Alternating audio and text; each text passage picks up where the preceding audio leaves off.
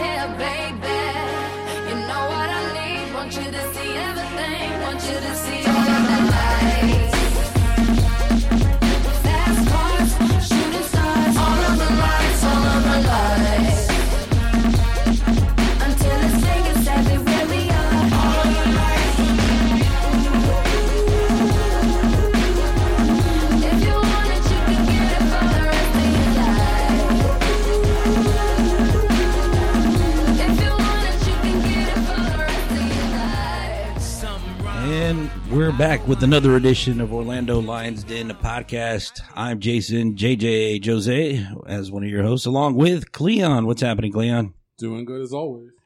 And we have Eddie the Commish. Happy to be here. What's up, everyone? And we have two special guests with us today. One is a former United States men's national team. Were you ever a captain? You were a captain, weren't you? At times. At times. At times. The Gooch Man. How you guys doing? And then we have the general manager for OCB, What's up, Mike guys? Potempa. Right.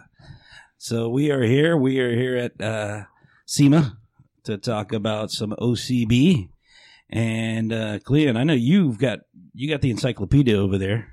I know you love to start asking some of these questions to these guys. So Gooch, tell me first before Cleon you go. Gooch, tell me a little bit about for people that don't know who you are, which if they don't, then they must have been in another world. Right. But tell us a little bit about yourself. Well, I'm a tourist. I like long walks on the No, obviously, I've played with the U.S. national team for probably a little bit over a decade. My last game was probably in 2014. Played in the 2002 and 2010 World Cup. Played overseas for over 14 years. Had a multitude of clubs and Great clubs, by the way. Yeah, not bad, not bad. Finished my career in the MLS at Philadelphia Union in 2017, and continuing being involved in soccer here at OCB. Awesome. Mike, tell us a little bit about yourself for the people that don't know who you are. So I also grew up with a similar experience as Gooch. Played for the national teams my whole life. Played in the U17 World Cup in '95 in Quito, Ecuador. Was with the U20s with Ziggy Schmidt. And I went to Clemson University for 4 years. That's where actually we met. I was a senior and Gooch was a freshman at the time. Then I got drafted by the LA Galaxy. Had to retire due to injuries because I had so many surgeries and problems with my body.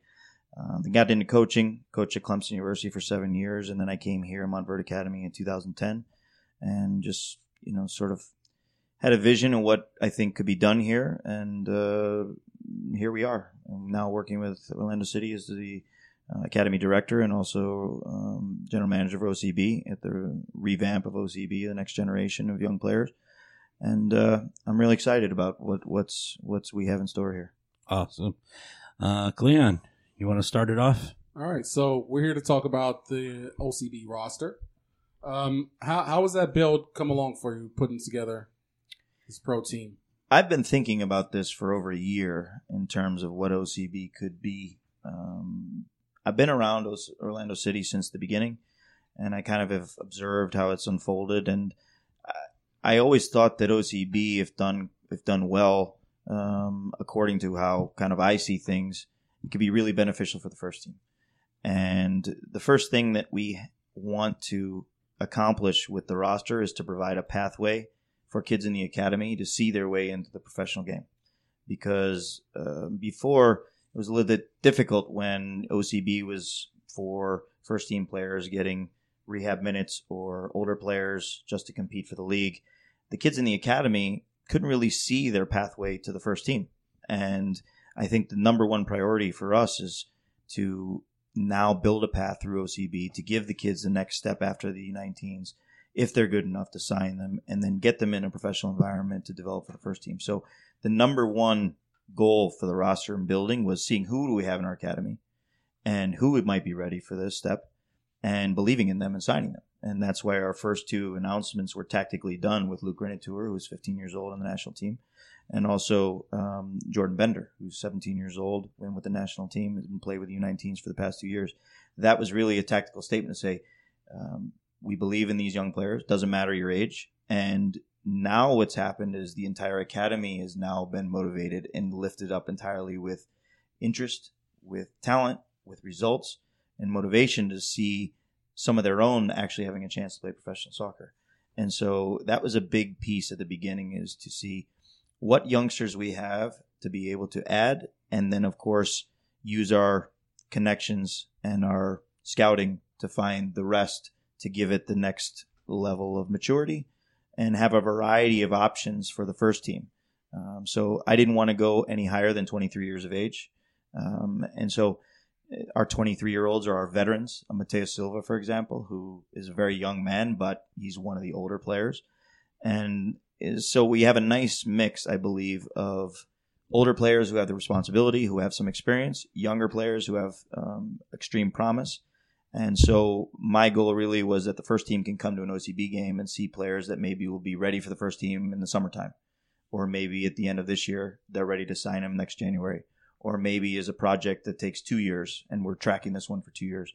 And so there's a wide variety of possibilities for the first team to choose from. And that's really the goal of this team, is to give them opportunities to increase their scouting and possibilities to sign players for the first team. It's cheaper for the club.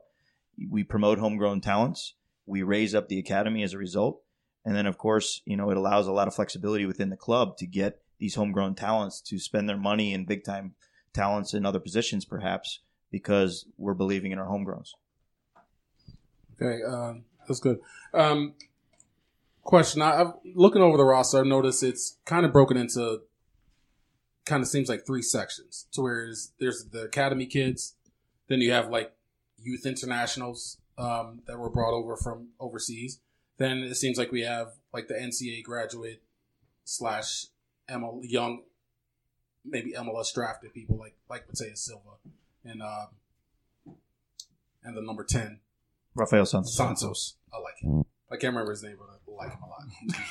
Who was he again? But I like him. No, I like. Yeah. I wanted I like that them to guy. draft. I actually wanted them to draft him when he was going through. But talking about the academy kids, Jordan Bender's a name you just brought up. I had noticed, looking back when Aids attests, he had been called up a couple times to train with the first team. Jordan seems like a kid that's made a huge jump in the last year or so. What is going on with him to where he looks like a completely different player in person, to be honest? When I can remember when Jordan and his father walked into my office and I had a meeting with them, they were still in this phase of where do we go? What do we do? This was in January of last year. And at that time, they didn't know that we were going to sort of join partners with Orlando City. And I had known his father from playing adult league when I first arrived here, so we keep in touch. And so what I saw out of the boy, I saw a hungry kid. I saw a very professional attitude, very intense kid who wanted to be a professional. He was very clear from the beginning with me, I don't want to go to college. I want to be a professional soccer player. And you don't meet many kids with that type of mentality these days because it's such a big part of our culture. And, I obviously saw the talent on the field. And what he needed was the right environment. He needed the right culture. And so once we started working with him and he started to believe in it, the next step was he himself said, I want to go to Mother Academy because I want to be around the culture every day. I want to train twice per day. I want to be in this culture. And he enrolled for August. And what they get on the backside that not many people understand is when you're consistently in the right culture and consistently in an intense training environment with competition, you have no choice but to improve. Or else it's either one or the other. You improve or you reject it and you leave. There is no sort of middle ground. And so him being in the school, him being around the environment, him being around the coaching staff, him being around, the entire time training with SEMA Gold, training with Orlando City, it's changed him as a person and it's changed him as a player. And everybody has seen it. College coaches say, I can't believe the change and I see in Jordan Bender. And we put him in with the first team for the second week of preseason, and they were very pleased with how he handled himself. And so at 17 years of age, for me, I always saw the talent. He just needed the right environment. And when he gets in the right environment, he's flourishing. So he's one that I anticipate the first team being a very, very interesting candidate for a homegrown contract in time. And I think he's not too far away, maybe a year or two. And we're maybe seeing at 19 years of age, he's a homegrown talent that came straight from the academy. I believe in that. That's awesome. I wanted to ask you, Mike, what specific traits do you look for in these young players to know they have what it takes to be professionals this young? I mean, you're saying if they're young, they're good enough. They're no matter what age they're going to play, right? So what stands out? What traits do you look for to know that they're viable for this? Soccer-wise, the first thing I always look at when I scout talent is their ability with the ball at their feet. For us, you have to be able to be technical enough to handle the ball under pressure. And that maybe separates me than a lot of other American-style coaches or scouts that they prefer the big, athletic, strong guys. And then you need some of that. But for me, everybody has to be technical enough to play. And so for me, technical ability is vital. But more so, of course, you have to have a physical presence. You have to have some mobility. You have to have athleticism. Those are a given. But I also look for mentality. And this is a big one that can separate a good player from a great player from the best player, is you have to see how they react in times of adversity and see how they handle it. In training, in games, off the field here, I have the ability to see in school. And Luke Grenitor, for example, this is a boy who, when we started working with the U19s, Nando and I were the head coaches of the U19s. I remember one day I was in U19 and I looked down on the Cruyff court and there was a kid banging a ball off the goal on his own. And I turned to one of my buddies and said, who is this kid? Because we just started. And he said, that's Luke Grenitor. He's with the U15s. And I said, oh. I said, well, what's he doing? Training's over. He said, no. Him and his dad drive 2.5 hours each day from Vero Beach for training. And his dad's sleeping in the car for an extra hour so he can make it home at night. And I said, tell this kid to stop messing on the Cruyff court. Come join the U19s. Let's get him involved if he's going to be here. And from the second he started training with us, I saw his mentality. I saw his seriousness. I saw his desire to be a player. And he's gone through some adverse moments in his personal life. And I saw him last summer, despite that adversity, go and destroy the academy and scored 8 goals in 3 games or something like this at the U15 level. And then we took him and put him in the national team. But this boy has a mentality that even in the U19s, he's banging home 6 or 7 goals as a 15-year-old. It shows this kid has something different. And a lot of it to me has to do with the mentality and able to deal with adversity. And you can see it on the field, how they react. So the technical part is a given. You have to have it. But more so, and Gooch can talk about this a little bit further, but he was always somebody I admired because he was always level-headed at any situation, good or bad. And he went through good times and bad times, but he's always the same guy. And he's able to handle that. And that's something I think is really valuable to us to have with young kids, as him as a role model, to be able to monitor and mentor these kids, because we're even doing it right now, talking about the kids' mentality. And that's very important to be able to be a professional, because a lot of guys just think it's about the soccer. It's not about the soccer.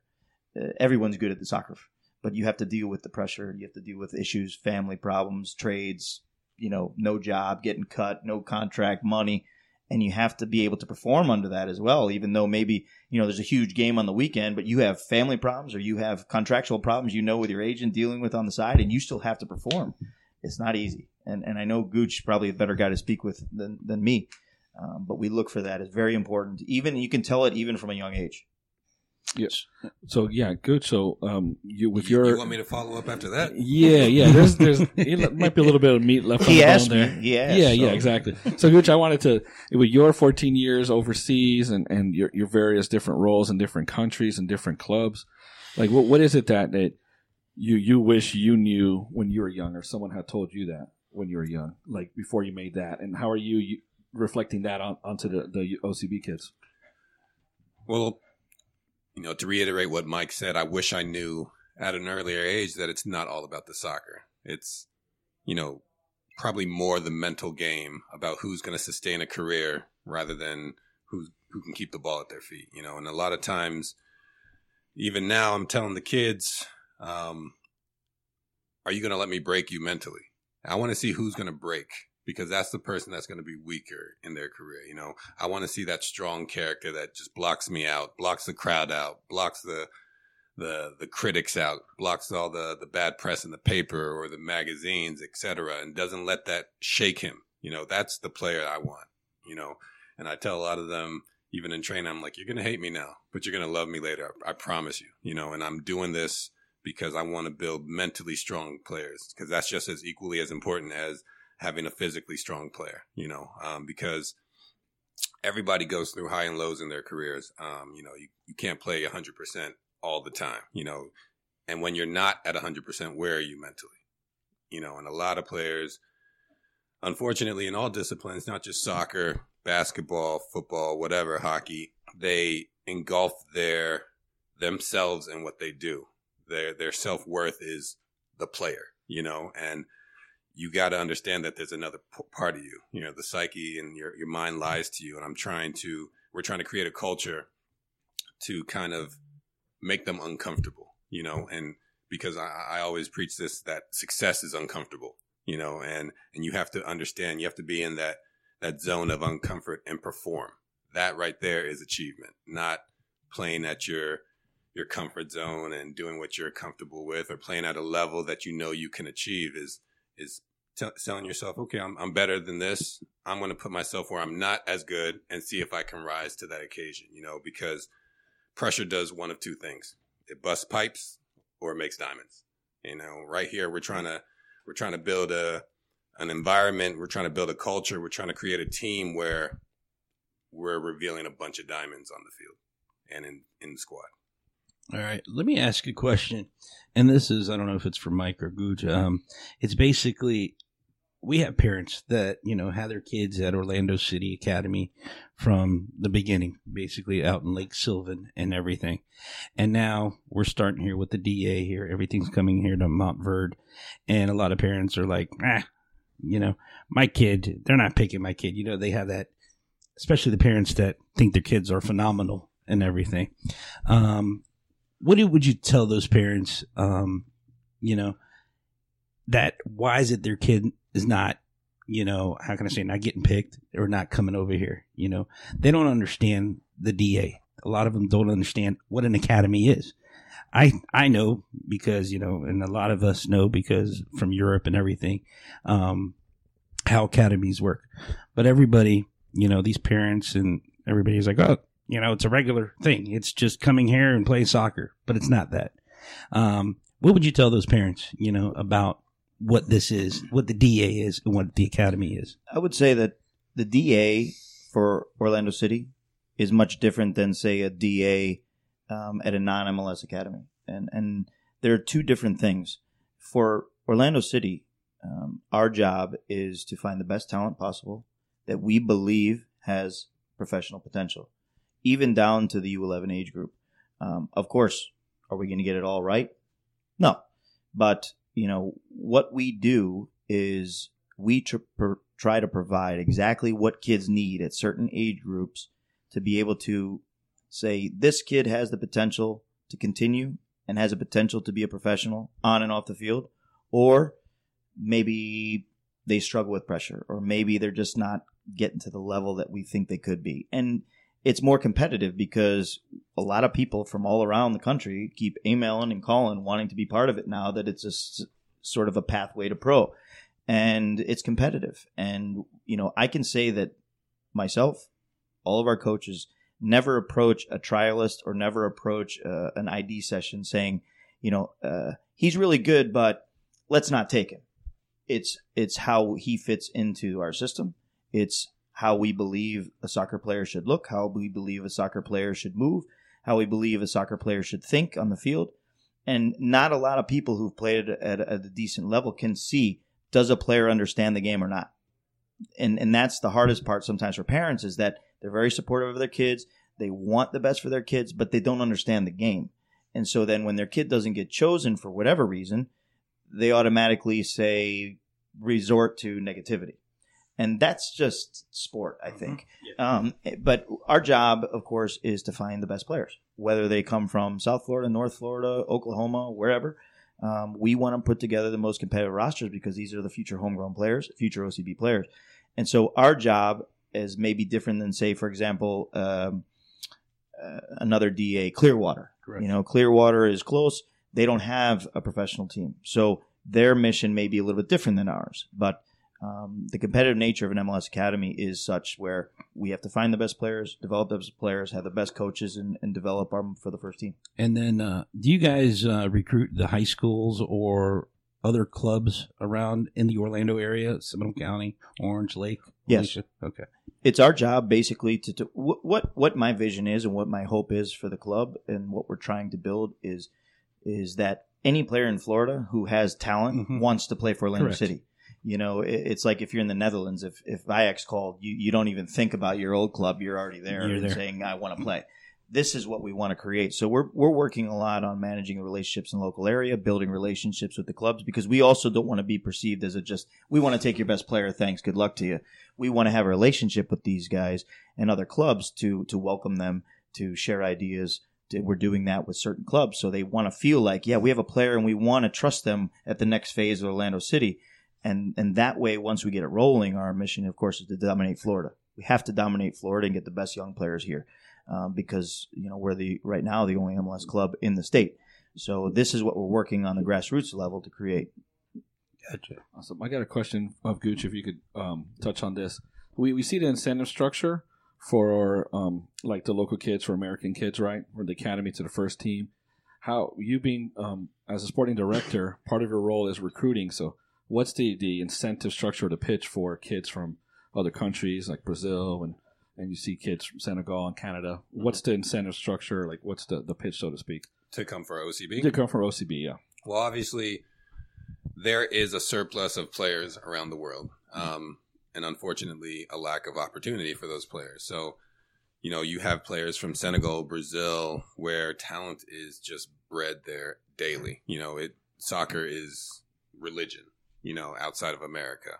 And so what happens is a lot of these kids fall through the cracks, much like American players on a different level. So, what you do offer to these kids is a platform to continue their dream of being a professional, where perhaps they would have, not had the opportunity in their countries. There's a lot of foreign talent in the MLS that, opted to leave Europe to continue and excel here in the MLS. Atlanta United is a prime example of that, with their foreign talent and how they've achieved the ranks that they are in the last 2 years, and for us, it's the same model. We have an opportunity to create this unique culture here at Orlando City B, alongside Mount Verde.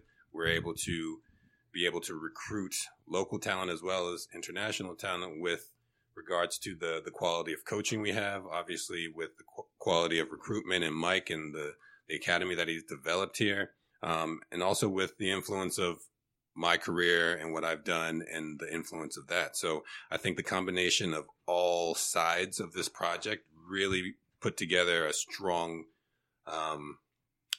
plea for what we're doing. Nice. Okay. Awesome. Okay. Before jumping back to the roster, for Mike, part of you picking Gooch basically as your wingman or whatever.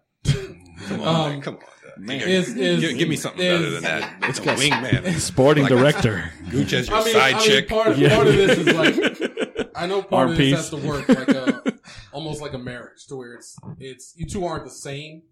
You know what I mean? And Gooch, just from the little bit of time I've been here, he doesn't seem like the type doesn't seem like a yes man at all, or the type to. If he's got a different opinion, he's going to speak it. And to be fair, Mike doesn't look like he wants yes, man. He looks like he's challenged all the time. So, is having somebody like that who isn't afraid to challenge maybe one of your ideas or anything like that. Is part of that part of choosing somebody like him?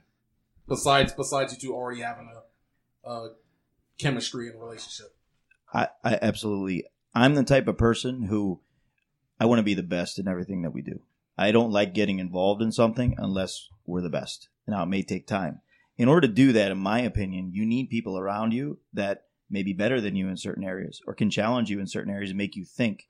Because if I have all people around me that just agree to everything I say, then we're all thinking the same way, and there could be a possibility that we're not thinking the right way. But the one thing I will say about Gooch was back in 2013, when we started the SEMA program, I had this idea that I wanted an ambassador, somebody who had played at the highest level or coached at the highest level to teach the kids that we're bringing in here how to be a professional on and off the field. And at that time, he was very, very well known. He was the Gooch everybody knew, the national team, the stare down of the Mexican player and all that stuff. And he was my first choice. The Zlatan fight. Yeah. Oh, well, we'll get to that. Don't bring it We'll get to that later. Sorry. He was my first choice. Yeah. And I called him, and he was in Europe at the time. And I explained, I wanted an American. I wanted somebody who was a good person. I wanted somebody who believed in education and wanted somebody that's done it at all levels. And I couldn't have thought of a better person to do it. Unfortunately, it didn't work out at that time with where he was at his career and the time and things. But, now that he was retired, I called him up again and I said, look, here we are again. And for me, it's the perfect choice for this project because we're dealing with kids who have the dream to be professional. He's done it already. He's a lot more powerful and influential in his words than maybe I am because of the career he had. He's done everything these kids want to do, and he's dealt with every single experience that a professional has had, from World Cups to AC Milan to everything else. And so he's been through the struggles with injury, and he's also played at the highest level with the best players in the world. And so he does, and that was something, to his credit, when we were talking, he actually said that to me. He said, look, I don't want to walk in a position where I don't have any say or you're not going to listen to me or, it's just your way or the highway. And I said, look, this is why I'm bringing you here. And I accept everything that he says with respect. And he makes me think. And what's good is he's always calm. And that's good for me to be around because things go, in all directions all the time. And he brings a sense of calmness to it for me. And he also, I told him, I said, look, I want to sign the roster. Once that's done, because I have the academy to manage, I have SEMA to manage. So this is really your job to manage internally with the players, with the coaches, with the all the things that go along with it. I'm here to make sure it jives with Montverde and how we operate things on the campus. But in terms of who you are, your ability to mentor, your organization of the coaches, that's on you. And I'll accept whatever recommendations you have. So certain times, is this an open or closed door scrimmage? It's up to you. You make it. Whatever you think. That's just an example. Players. We talk about players all the time. Hey, check out this player. What do you think? I don't like him. Okay, no problem. I'm open to that because that's the only way I feel as though I'll get better. I need people that are better than me and have more experience than me in certain areas. And together we have a really nice team. So Fernando has tremendous coaching ability in Europe. I don't have that. Great. He's played as a professional. He's done it all levels. I never did. Another one. Tony Hernandez, our director of methodology. He's had it at a professional club in La Liga for 7 years, developing talents at homegrown. I don't. Great. This is what I believe will make us the best, and that's my philosophy on bringing in people that will challenge you and not be just yes men. And we need to be mature enough just to accept criticisms and or suggestions and think, not just say, no, that's not right. No, I believe. Look, tell me what you think, and let's go with it. If your idea is better than mine, let's do it. Doesn't sound like a wingman to me, Cleon. Robin. Yeah, Robin. So, Mike, a question or Gooch, whoever, your roster, like, how is the roster with having Gooch on board and everything? You've been thinking about it for a year, you said, right? How did it, start, and how has that come to fruition, or has it changed, evolved through there? Any difficulties or challenges you didn't anticipate? There's always challenges. Yeah. I have a lot of experience in building teams because this is what I do for SEMA. This is what I did for SEMA Gold. This is what we did for the OCDA. And I always say, if you want 25 players, you realistically have to talk to 60 or more because somebody may change their mind. Another better deal might come through. You may change your mind. maybe it doesn't work out with an agent. I mean, this stuff happens all the time. And so, with the connections that we've built over the course of 9 years, I have a lot of different avenues to explore for players. And so, as soon as we announced that this was going to happen, of course, I have many connections in Brazil. I have many connections in Africa. We also have talent here that I've scouted for SEMA that we can take advantage of that are 18 years old, like a Tess Juf. I started to test I've been following with Tess since he was 11. He brought him here when he's 15. Now he's 18 and he's ready to go. And also we have guys that are in college. Abdoulaye Diop just went to Eastern Florida, so he's right here nearby, and he was with the first team last year. So we have a huge network and web of players, in addition to bridging new relationships like we did in terms of the 3 loan players from Leche Coparanense. That's a direct relationship Orlando City has, and we need to take advantage of that. For me, the way I looked at it is we need youth. With our international spots, we need slam dunk, home run, big time players that can contribute right away, and we can't make any mistakes on our internationals. No mistakes. Almost like a DP for the first team. Yes, you have to be sure this player is going to contribute in a major way and add something to your team. And then, of course, we have players like Rafael Santos, who I heavily believe in as a player. Just didn't work out with DC United. He's a great player. He needs a chance because there's no reason why that kid can't be a professional soccer player. So Cleon's right. It's really developed into 3 different areas. You got your youngsters, you got your internationals, you got to get right, and then you got your guys who need a chance. And that's where Jordan Hills of the world, Rafael Santos of the world, Mateo Silvas of the world, Sebastian Joffreys of the world. These kids have talent, and they just, like Jordan Bender we discussed, they need to get in the environment, and they'll fly.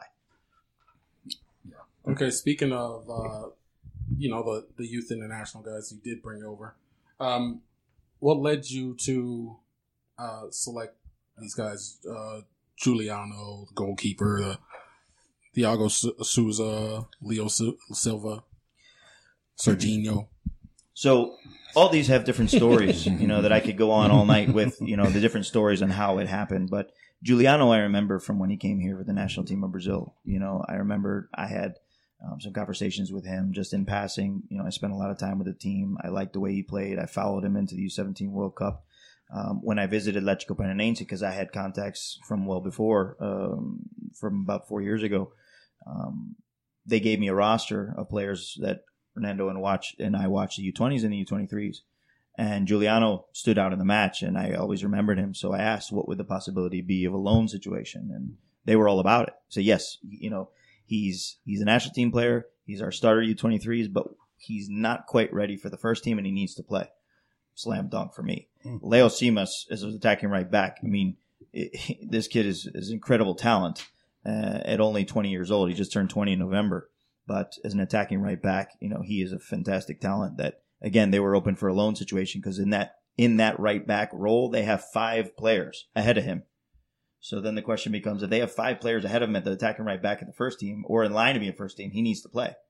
And Thiago is a player that's been at Leche Coparanense for quite some time, and he needs a cultural change. He needs to get out and explore another team because he's been there since the youth, and they feel like it's beneficial if he goes to another team, plays in another championship in another culture and country, and see how he does there. But he's also a very dynamic winger, a tremendous talent. Serginho, as we talked about, I had known him also from the national team and followed him. He followed us, and just came to fruition that he was interested in leaving. I had visited Corinthians twice, spoke with their directors, spoke with their youth directors, explained what we were trying to do, and actually invited them to come see it. So we have a very good relationship with that. Brandon John, who's a Canadian senior international, he played for us in PDL. Unfortunately, he had a knee injury, PDL. So he needed an avenue to get back, and he's the low level. He's played for Sounders. He's played in Germany, and he's a very athletic player that we like a lot, especially off the field. He's very personable and very responsible. Mateo Silva I've known for a long time because we basically watched him grow up here. Tess Juf is in our academy, as I said, for 3 years. So there's different stories behind how we do it and how it actually unfolds. But for every Giuliano, there was probably 6 or 7 I was looking after that never worked out. And that's where you have to, as a general manager, you always have to be thinking, well, what if this player doesn't work out? What are my other options? And be always talking to these players until the paper's signed. When the paper's signed, you can relax a little bit. But then even then, we're worrying about the visas. They're not here yet. Rafael Santos is the same thing. Rafael grew up here. drafted by DC United, had a great career at BCU. You know, if he's in the right environment here at the professional level in 2 years, 2 years, I think he's gone. He just needs the right thing. So that's how we kind of went about it. Some I knew, some just hap luck, and some you really have to go there and talk to the people and explain your project and explain what you're trying to do. And in essence, if Serginho comes here and in 1 or 2 years he's with the first team or he moves to Europe, everybody wins. Orlando City B has helped in his production. You know, if he transfers to Europe, it's great for the boy. Corinthians gets a kickback. Orlando B gets something. Or hopefully my goal is that within 6, 8, 10 months, James O'Connor and Luis are saying we want to sign Serginho. Perfect. Then it works. And you did all this without transfer fees, etc., right? Correct. Man. And I feel like this is a lot like sales. You have to find like the angle, right? You have diamonds in the rough there that they're not cultivating, right? And you're like, let me get them out of your hands. It has to be individuals and players that believe in the vision, right? Otherwise, it won't work. And for all the success stories, there are the players that faded away and did not believe in it. And that's what makes this current squad special, because they're committed to what we're about. They're committed to the vision that Mike has laid out, that Nando's laid out, that I'm laying out as well. And so that's why we're so excited about the upcoming season and what everybody's about to see. Nice. And 2 things on that is that one of the ways we've been able to sell it too is providing education. Yeah. That not many people think about, but Rafael Santos, for example, is playing for his master's degree. He's very interested in his master's degree. Not many people would think of that angle to help the boy's improvement as a person, his educational career, but he's very interested in that. And so those are certain things. And of course, you start talking to players sometimes at clubs, and they want this big money. And right away, I said, you don't believe in what we believe in. There's no problem with that, but this is not going to work. If we're talking about, certain high levels of money and people are just cut it off right there and say, look, that's not what this is. This is a platform for you to get seen, a platform for you to develop and improve yourself to move on. This isn't where you're going to make $1 million in your first year. If that's what you're thinking, we have 2 different philosophies. No problem with that, but I'm going to move on. And so that's really what you have to lay out, is what it is we're believing in, what it is we're trying to do. And some people like it and some people don't. And there's no problem either way. We, of course, want to make sure that every single player on the roster, too, and Gooch and I were talking about this, we feel like we have a very good group of young people, very hungry, very humble, very responsible, very respectful. And that was something very big to me. So any player, I make 5, 6, 7, 8 phone calls of contacts of people that work with these kids.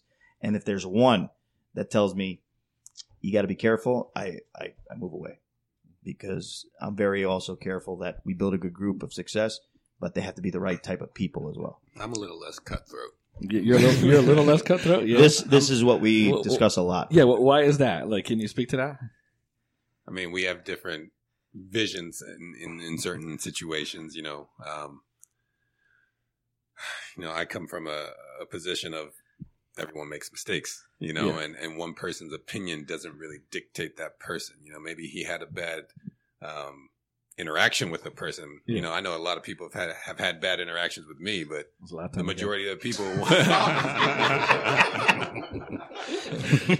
he might say I'm a bad person, right? But generally speaking, I think that the majority would not. So I try to balance our 2 different viewpoints at times, and sometimes it's a tug of war. But like you said it earlier, that's what makes this relationship work, is that we're not scared to conflict with one another, because it's constructive criticism, and at the end of the day, we know that I'm saying it to make him better, he's saying it to make me better, and we're both saying it to make OCB better.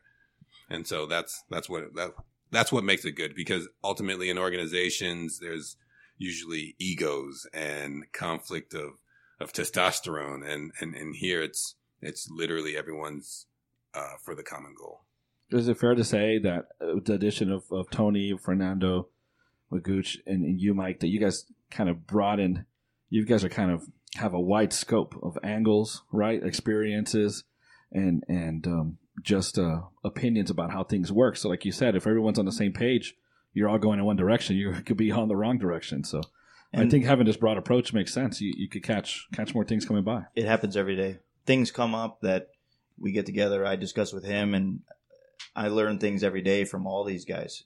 I wasn't thinking that way, or that's a good point, or Gooch may have an experience that was as similar to what it is, and he can.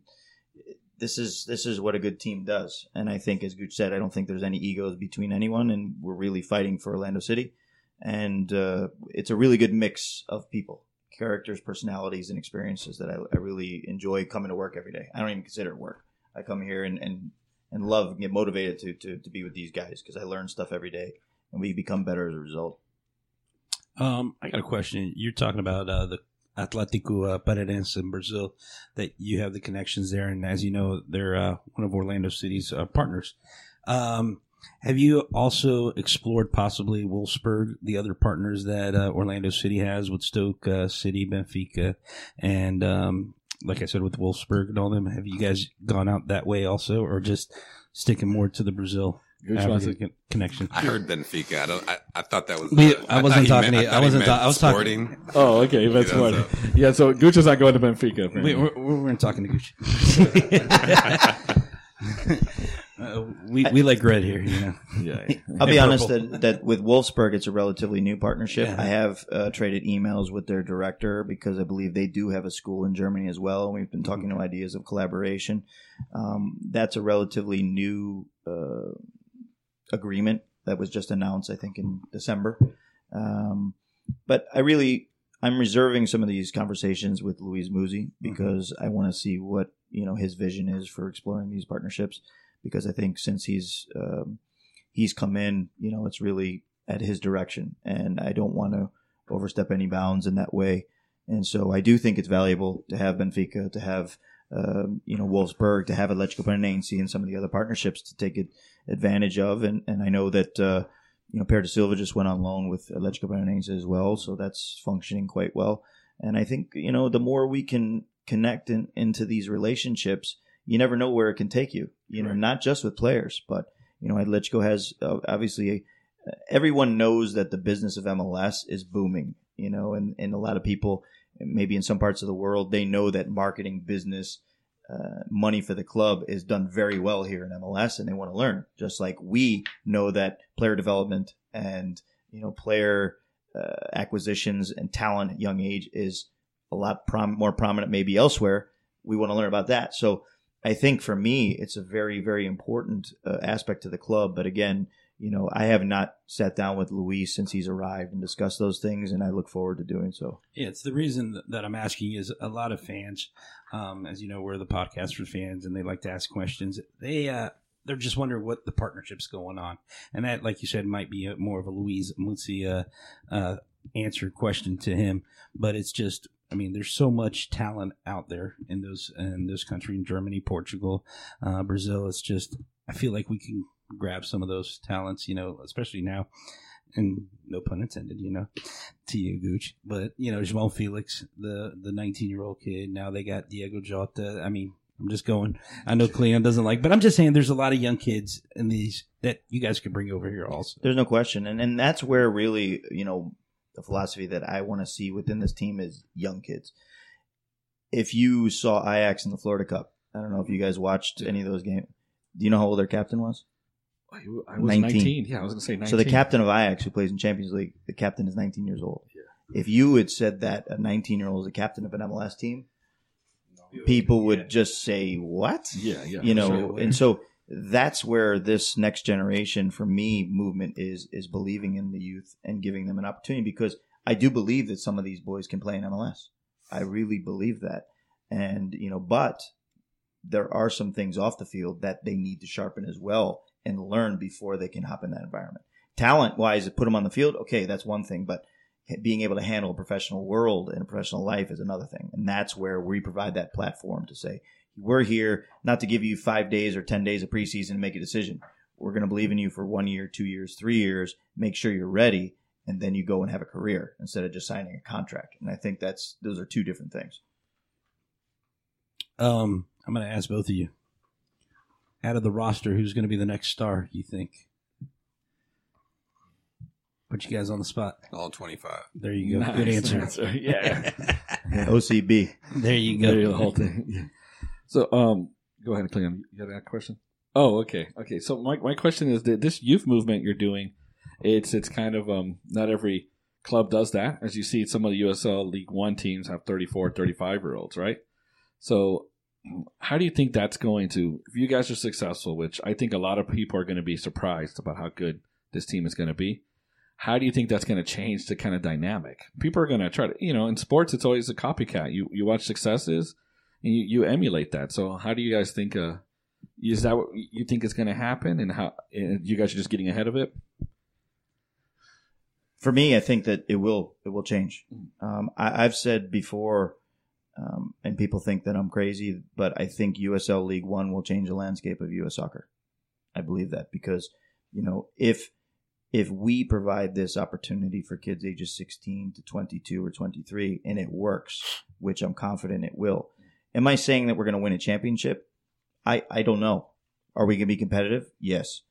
The goal, as we said at the beginning, is to develop first-team players.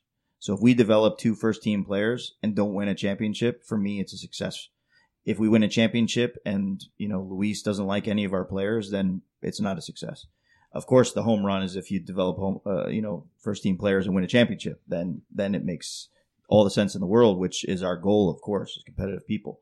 But I think that when people start to see that you can be competitive if you have proper scouting and you have the right type of players and you have a system and a style and a culture, and you start developing players not only for MLS or the first team in Europe, then all of a sudden people are going to come into question, what relevance does college soccer have in the development of kids?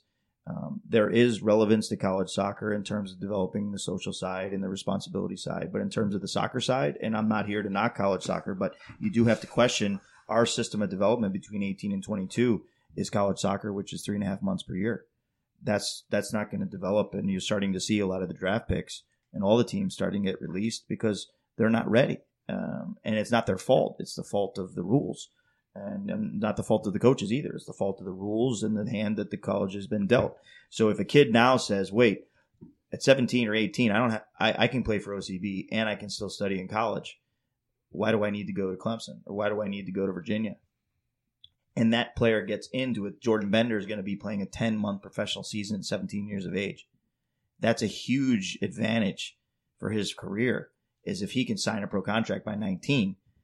That basically says this boy is a professional at 19 when our system now says 21, 22-year-olds out of college go to the draft. And so if teams, as you said, if this works and other teams start to follow suit, it's then going to change the landscape of college soccer for young players because they're going to have an opportunity to play pro. And that's what they all want. They want to play pro. They want to play more. They want to play 10 months.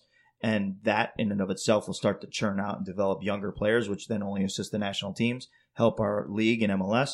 And eventually the ultimate result that I see is the U.S. national team senior team is providing better players to compete at the world stage, not just qualifying for the World Cup or making out of the group stage, but the U.S. then hopefully the goal is by 2026, we should be a major contender for a World Cup to get to the Elite Eight, to get to the Final Four, whatever the case may be, instead of just what it is today. That's how I believe. I could be the only one that believes that, but that's how I firmly believe in my heart this will change everything. And I think at that point you'll see less people leaving, right? You're seeing a lot of youth go to like Germany, especially, right? Just because they're having the ability to get minutes. So Oguchi, your first year here as a sporting director, what do you see as a successful season, and like what impact do you like? What kind of impact do you feel like you need to make in order to feel like it was successful? Successful season. That's a big ask. But yeah. I mean, for me personally, and it might be different from Mike, but I hope it's the similar outcome. But for me, like he said, we want to be contenders in every game. Does that mean we win every game? Maybe not. Maybe so. Who knows? But at the end of the year, if at the end of the year we have 1 or 2 that are picked up by Orlando City and another 2 that are picked up by another MLS team, or 2 other players that sign in Europe somewhere versus another team that just won the championship with older players and nothing's happening. For me, that was a very successful season, because that meant that our philosophy was proven. We developed our youth, and now they're ready to go on a bigger platform. Okay, quick question. As far as the academy kids who haven't made that decision, like you said, Jordan was very clear, I'm not going to college, I want to go pro. those academy kids that are still in between. I know the old OCB, we had a couple kids that they actually played a few games, but then they went on to college. So I guess they didn't actually sign a pro contract, or I don't know what the loophole is. But is that loophole still there to where some kids in your academy can play for OCB at least a few games and then make the decision later if they want to go pro or if they want to go to college? Yes. Yes. All the academy players, their contracts are structured to maintain their NCAA eligibility. So basically what the situation is that when you talk about NCAA eligibility, you have 4 years from when you start ninth grade until you're able to, they call it your clock, but your clock starts of eligibility when you're ninth grade, and you have to finish all your academic classes by your 12th grade year. But you have the gap year, or you have 1 year after you graduate to do whatever it is you want to do, but you have to enroll in a college 1 year after you graduate in order to maintain your 4 years of eligibility. So if you apply that to Jordan Bender, for example, he's a senior now. So he can play OCB. He can actually play OCB for the next year and still have 4 years of college eligibility if he chooses to go to college. But basically, after you exhaust your 4 years and a gap year after 5 years, then we have to make a decision. Either you're going to go to college or we're going to sign you pro. And at that time, I think we'll know. Austin Amer, for example, he's a kid that was with the Orlando City Academy that we signed. He went to Barca Academy, and then he left and came back to us to sign OCB. He's in that gap year, that 5th year. So by the end of this year, we got to make a decision with him. You want to sign a pro contract and lose your college eligibility, or do you want to explore college? And so we do this out of the protection of the kids to make sure that they do continue to have opportunities, and that eligibility doesn't go away until its last moment where we can make a decision and say, here's your card. Here's what we think. We would like to offer you a professional contract, and here's what that entails. We're still going to pay for your college as well. Or you go to college and experience that life.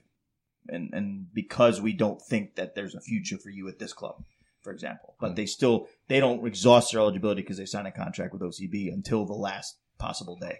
Okay. And is that only for the official DA that gets that option, or like, let's say you got a 17-year-old SEMA kid who is an international. I know they can't sign pro, but if they're not actually signing a pro contract, are they allowed to also use that or no? Yes. They can. We signed 2 from Weston, for example. Weston's at U19s, Ignacio Cubedo and Luca Mancuso, who's a 17-year-old goalkeeper that we believe has big talent. Even though they weren't in our DA, they signed with OCB. They're currently in Montverde Academy studying, and we still have that option. So Luca Mancuso is even 17 years old. He has a year and a half to train, play with OCB. We actually register him with our DA now, so he can play in DA games for U19 and be able to train and play with OCB and keep his NCAA eligibility. So it's very valuable. In addition to some of the flexibility with the roster in those in League One, you have active and inactive rosters, right? So, we have 8 international roster spots. And so the beauty is that you can, for any loaned players or academy players, you can put them on active or inactive roster. So, for example, the 3 from Atletico Paranaense are loan players to the club. If we want to sit, for whatever reason, Leo Simas and put him on the inactive roster list, we can actually take a player from the U19 as an international and put him in to OCB for a game. So if Leo Simas is hurt, for example, we can put him on an inactive and pick one of our U19s that maybe wasn't on this roster, but sign him to OCB contract, keep him in flexible going back and forth if we wanted to do that. So it's very interesting with how the rules work, how we can also implement more players that are on our roster to be able to fluctuate back and forth to give them experience. We have some very good young players in our U19s. For example, Casio Miranda, who played for the first team today against Philadelphia Union as a left back. He's 18 years old in U19s. He's somebody that as the year goes on, we need to maybe get him an opportunity with OCB at some point. But we need to have the flexibility in roster rules to be able to do that. Luca Dorado is another winger, U19s that, the first team really likes. So we have these players that we need to continue to progress, but also have the flexibility of the roster to mix and match how we want to include everyone to develop. Is that going to be based on OCB's needs or like in the first team needs, or like how is the roster flexibility exploited, I guess? The idea for me really is that we have a solid U19 and a solid OCB to make sure that if the first team, for example, wants to sign a Test Juf We aren't going to get in the way. A test you go, but then we have to have the player ready in U19 to step in. Okay. Because I don't want to go and try to recruit around the country again, around the world for a player to replace a test. We already have them in-house. So our U19 has to be very strong. So if a test Juff goes, we already have a number 10 in the U19 ready to pull in. So U19 is like your OCB, so to speak. Exactly. Yeah, because Awesome. like they're in first place right now in our division. Yeah. For the first time that I can remember. If you can compare last year, our U19s went to games with 10 players.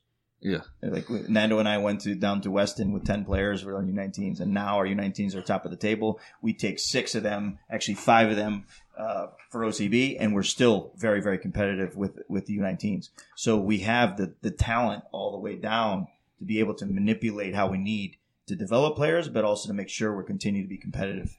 That's one of the lures of the program, that you have a true pipeline to the professional ranks, right? From the 14s to the 15s, where the 15s want to get to the 17s, 17s want to get to the 19s, 19s see the light at OCB, and OCB want to see the light at Orlando's first team, and so on and so forth. So, what we're creating here, what Orlando City has created here, is a true pipeline for the youth to be able to come up through their Orlando City program and be able to have a professional opportunity. And that same incentive is applicable to internationals, right? They're going to get a chance to be a professional and go to their first team, right? Correct. That's the idea. And that's why the integration with the first team is so important and been so great recently, is because the players are feeling that. So today, Mason Lamb, who's from Claremont, was in with the first team playing against Philadelphia Union. The players of the U19s know that.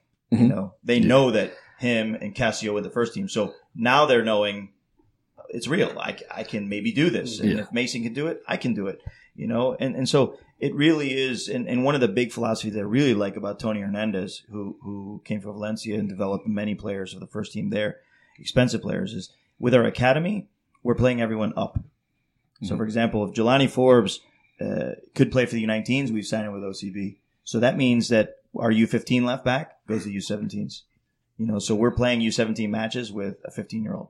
That should be on the U15s, but we're playing U17. So everything's accelerating, even though maybe the results aren't there. Maybe you lose a game or whatever. This week we lost, I think, our U13 match we lost against a team from Palm Beach, but half of the team are actually, 70% of the team were U12s. So, everyone say, oh, we beat Orlando City, but for us it's like, okay, let's see how a U12 does in U14 or U13 and see how he handles it. And we're winning in the end, in the long run, but maybe not in the short term. But the development of the kids accelerated when you play against older players. So the whole thing all the way down is a very big philosophy that we have to challenge the players, but to develop them. Because ideally for me, we want our U19s to age-wise be U17s. We want our U17s age-wise be U15s. 15s age-wise U14s in the perfect world. That's going to take us some time to build. But if you can do that, then you're really ahead of the game. And you got young professionals. The professional clock starts. They're playing up too. Yeah, exactly. Correct. They're OCB's playing playing 19-year-old. That's how you get 19-year-old captains. That's right. That's exactly right. And that's how you do it. That's awesome. You guys are playing chess. People playing checkers out there. I got a question for. And that goes with what Gooch was talking about, the mentality thing. They're being challenged. They're going up a level, right? Constantly. And the things that the fan base needs to understand about OCB is, of course, our mission is to provide an entertaining football, talented youngsters. But when you do that and you trust in youngsters, you also have to understand it's like school. Young kids, they're going to make mistakes. And you're going to lose a game. You're going to lose 2-3 games because a mistake was made. And we want to compete. In every game, we want to win. But at the same time, we also have to understand what the overall goal is and allow these kids to make mistakes. Because usually what happens is that if a kid goes into a first team and they make a mistake, they hook them because the coach doesn't want to say, look, I can't trust that player. And that player, unfortunately, is out. Here, if a player makes a mistake, the next move we need to make, get him back on the field. Play him again and see if he learns from that mistake. Now, if it happens again, then we have a problem. But we need to trust that, look, we know they're making mistakes, but we understand that. We understand the age that we're dealing with, and they have to make mistakes in order to learn. And that may cost you a game. But at the same time, this is what the project really is about. Basically, you guys were talking about, you guys have players that are loaned. Now, the players that are developed here with OCB and Sigma, transfer fees. Say somebody in Europe or in Brazil want one of the players here that belongs to OCB. The transfer fee, would that go to Orlando City, I'm assuming? Yes. Okay. That's and then if it's SEMA, it goes to you guys, correct? No, how does it work? Yeah, so we're together. Okay. We are one. So it's a lot of people are thinking, SEMA and Orlando, we're all one thing. And so when a player transfers to Europe, Orlando City is the correct. They're Orlando City players. Any transfer fee goes to Orlando City. We are one in this. And so I think that's important for people to see. It's not like, some of it goes to SEMA and some of it goes here. No, we are Orlando City. We are Orlando City B. So Serginho, for example, if he comes in here and eventually gets a transfer somewhere, that goes to Orlando City because he's on a contract for Orlando City. And that's really how we're delineating. We're all, if you can think of it, this is Orlando City. We are all one. They're different programs in operation daily, but together it's one project. Gotcha. We got I got a big thing here. Roster rundown. Could you go over the roster with us real quick, if possible? Sure. We decided to take 3 goalkeepers. We start always with the goalkeepers, and we have 3 different dynamic goalkeepers that I think are all different qualities. We have Christian Herrera, who Gooch knew very well. We discussed him. He played for Swope Park Rangers last year. He's about 6'8". Wow. Yeah. 21 years old, born 97. He has a lot of experience. He's played with the U18 national team of Mexico and U20 of Mexico and U18s of U.S. and U20s of U.S. So, he's a promising talent, has a huge presence. Great kid. Luco Mancuso is a player we took from Weston's U19. We played him here last semester, and he had a very good game, and Endo and I both liked his personality. He's more of a project long-term that we can use with the U19s to get him games, but also train with OCB. But already he's showing very good signs of maturity for his age. And then, of course, Giuliano, who's a national team player for Brazil, played for Atletico Paranaense U23s. He's the number 1 for Atletico right now in their U23s. And I think that, it'd be interesting to see how these 3 battle it out, because just because somebody's from Paranaense, somebody's from Swope Park Rangers, they're 17-year-old for us, whoever the best keeper is going to play. It doesn't matter what your history is, because here it starts from 0. So, I believe we have 3 very good goalkeepers, including a young project that we believe in, that who knows, maybe by the end of the season he's playing games. We don't know. Jelani Forbes, of course, comes from the academy. Jelani's 16 years old from the Claremont area. He's currently at Montverde Academy studying. He's been in the DA, came from Florida Rush, national team player as well, and he's a very athletic, attacking left back. He's in with the national team last semester and did quite well. Just needs he needs time, but he has the ability. He has the athletic tools for sure. Wilfred Williams is a player who I've known for a while. He's originally Liberian, but he has a U.S. passport. He's been on the senior national team of Liberia. He was drafted last year by Kansas City, I believe, in the Super Draft. Also very dynamic African left back, very good attacking player with good delivery. He's a leader as well, which I like. He's on the older end of the roster at 22 or 23. Great kid, but he can play as a winger or he can play as a left back. So the left back position is going to be very competitive. And our idea is to have 2 players that either one of them can play on the weekend. It's just a matter of who wins the duel. So we have 2 left backs, 2 left center backs, 2 right center backs, and you have a chance to play if you win the spot in training. We also have Mateo Silva, who we talked about, a left-sided center back or left-footed center back. He can also play as a defensive midfield player. He's a big presence, got a feet of a number 10, sweet left foot. But he has experience in MLS and USL championships, so that'll be very helpful for us. And I think you guys spoke with him earlier. He's sort of a homegrown player for us, if you will, because he landed here when he was 16 and was a student at Montverde before he went on his professional career. Randy Mendoza is also a left-sided player. He can play as a left back or a left center back. Was with UC Santa Barbara. We brought him in this summer for PDL. Has a great mentality, a great work ethic. Really wants to be a professional, very mature kid. But again, he can play as a left back, a left center back. And he proved himself very worthy in the SEMA Aguilas this summer with us, on and off the field. Brandon John, we discussed, a Canadian, a right center back, very athletic, very fast, closing speed, great ability in the air and good distribution, has had opportunities to play in Europe and in MLS. So, as a young player, he has experience to help us and has the personality we look for as a leader as well. Jordan Hill is a player, the right-sided center back or right back that came from Davidson. He's one of these that I think needs the right environment and needs a chance out of college. And he's doing very well so far, but physically as a specimen, he has all the tools athletically with pace, with leaping ability, with athleticism and technical ability. And he's multi-position. He can play as a right-sided center back or a right back. But, he's one that's going to need some time. But I see within 1-2 years he'll be ready, in my opinion. Leo Simas is an attacking right back from Atletico Paranaense. Very, very promising young talent, born in 98. He's in November 98, so he's just turned 20. But for me, he's a high level player. People really enjoy watching him play because the way he gets up the flank, 1-versus-1 ability in his service, it's some of the best I've seen for that age when I go around the world. Tanner Hummel is a player we took from Kentucky. I've known his father for quite some time, but I never really knew his son played soccer until I watched Kentucky. I watched Kentucky a lot this year because we have a couple players there, and I watched them last year as well, and always admired this kid is more of he's a role player. He'll play any position you want. He's just works for the team, team type attitude. Just wants a chance, and that's some of the things we were talking about before. He's here because he wants a chance, and these types of players you need within the team because they're vital to the success. He has no ego. He's a workman-like attitude, shows up for training with a smile every day, and does the business. And those players have careers. Austin Amer is one we believe in. He's had a very good first week. Gooch hadn't seen him before, and I remember the second day I showed up, he said, "Who's this Austin Amer?" Because this kid's legit. Nando and I saw him at Barca Academy. We knew he was from Orlando City's academy a couple of years back, but then when he went to Barca Academy, we watched the game in November, and he plays the defensive midfield position exactly how Nando views it. It's basically a deep-lying playmaker, very calm on the ball, very technical player. He's got good size for 18 years old, and he's from Tampa. So, he's another sort of Orlando City Academy signing that we're proud of because, and he's done very well for a young player. Serginho, as we talked about from Corinthians, he's been in with the first team as a national team player of Brazil. I saw him training with the first team when I was visited Corinthians, and he was, in my opinion, one of the best players.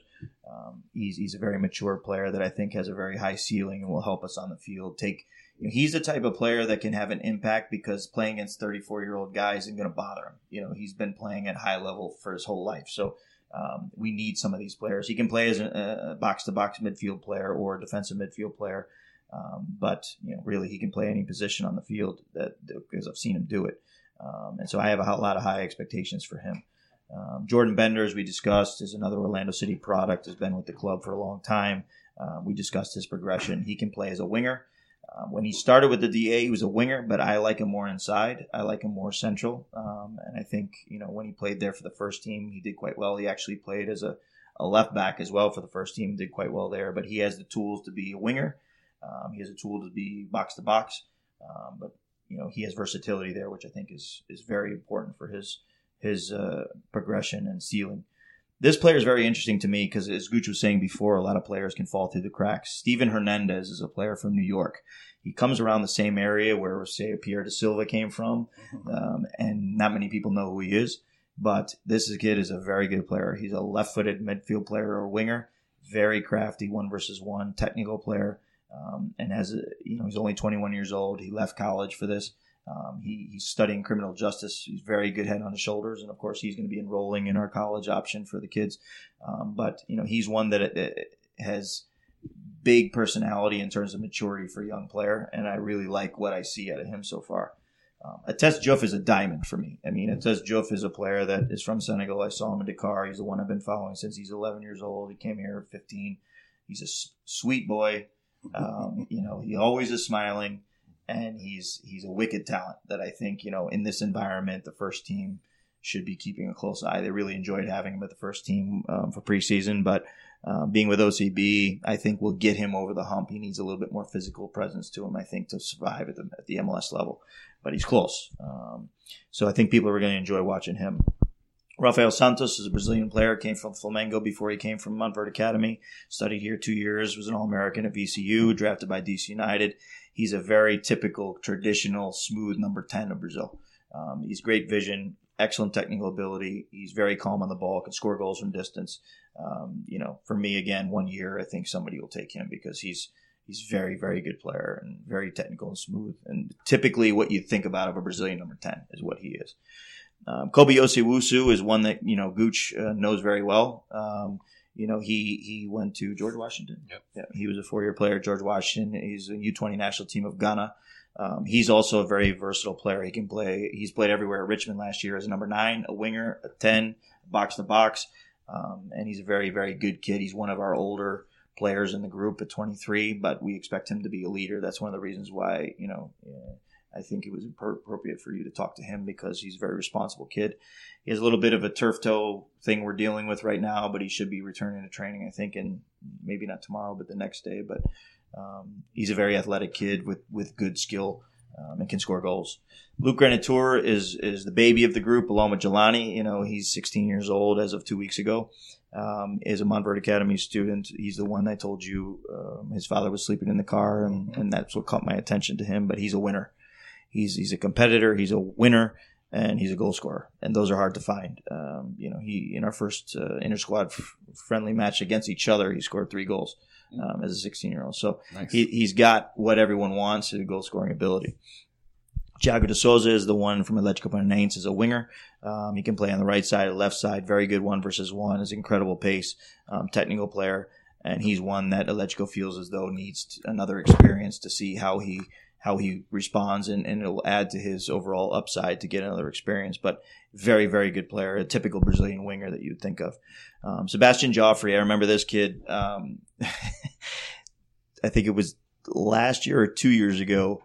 Nando was coaching a high school game here for us, and we played his high school, the Gulf Coast High School, and this player destroyed our team. I was watching from the press box. I said, who is this kid?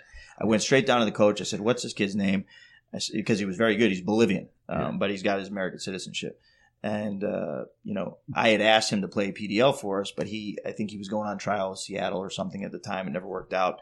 And then when I was watching Musa Gay, who comes from our program, who's now at Eastern Florida, I was watching him, tracking his progress on the internet for games.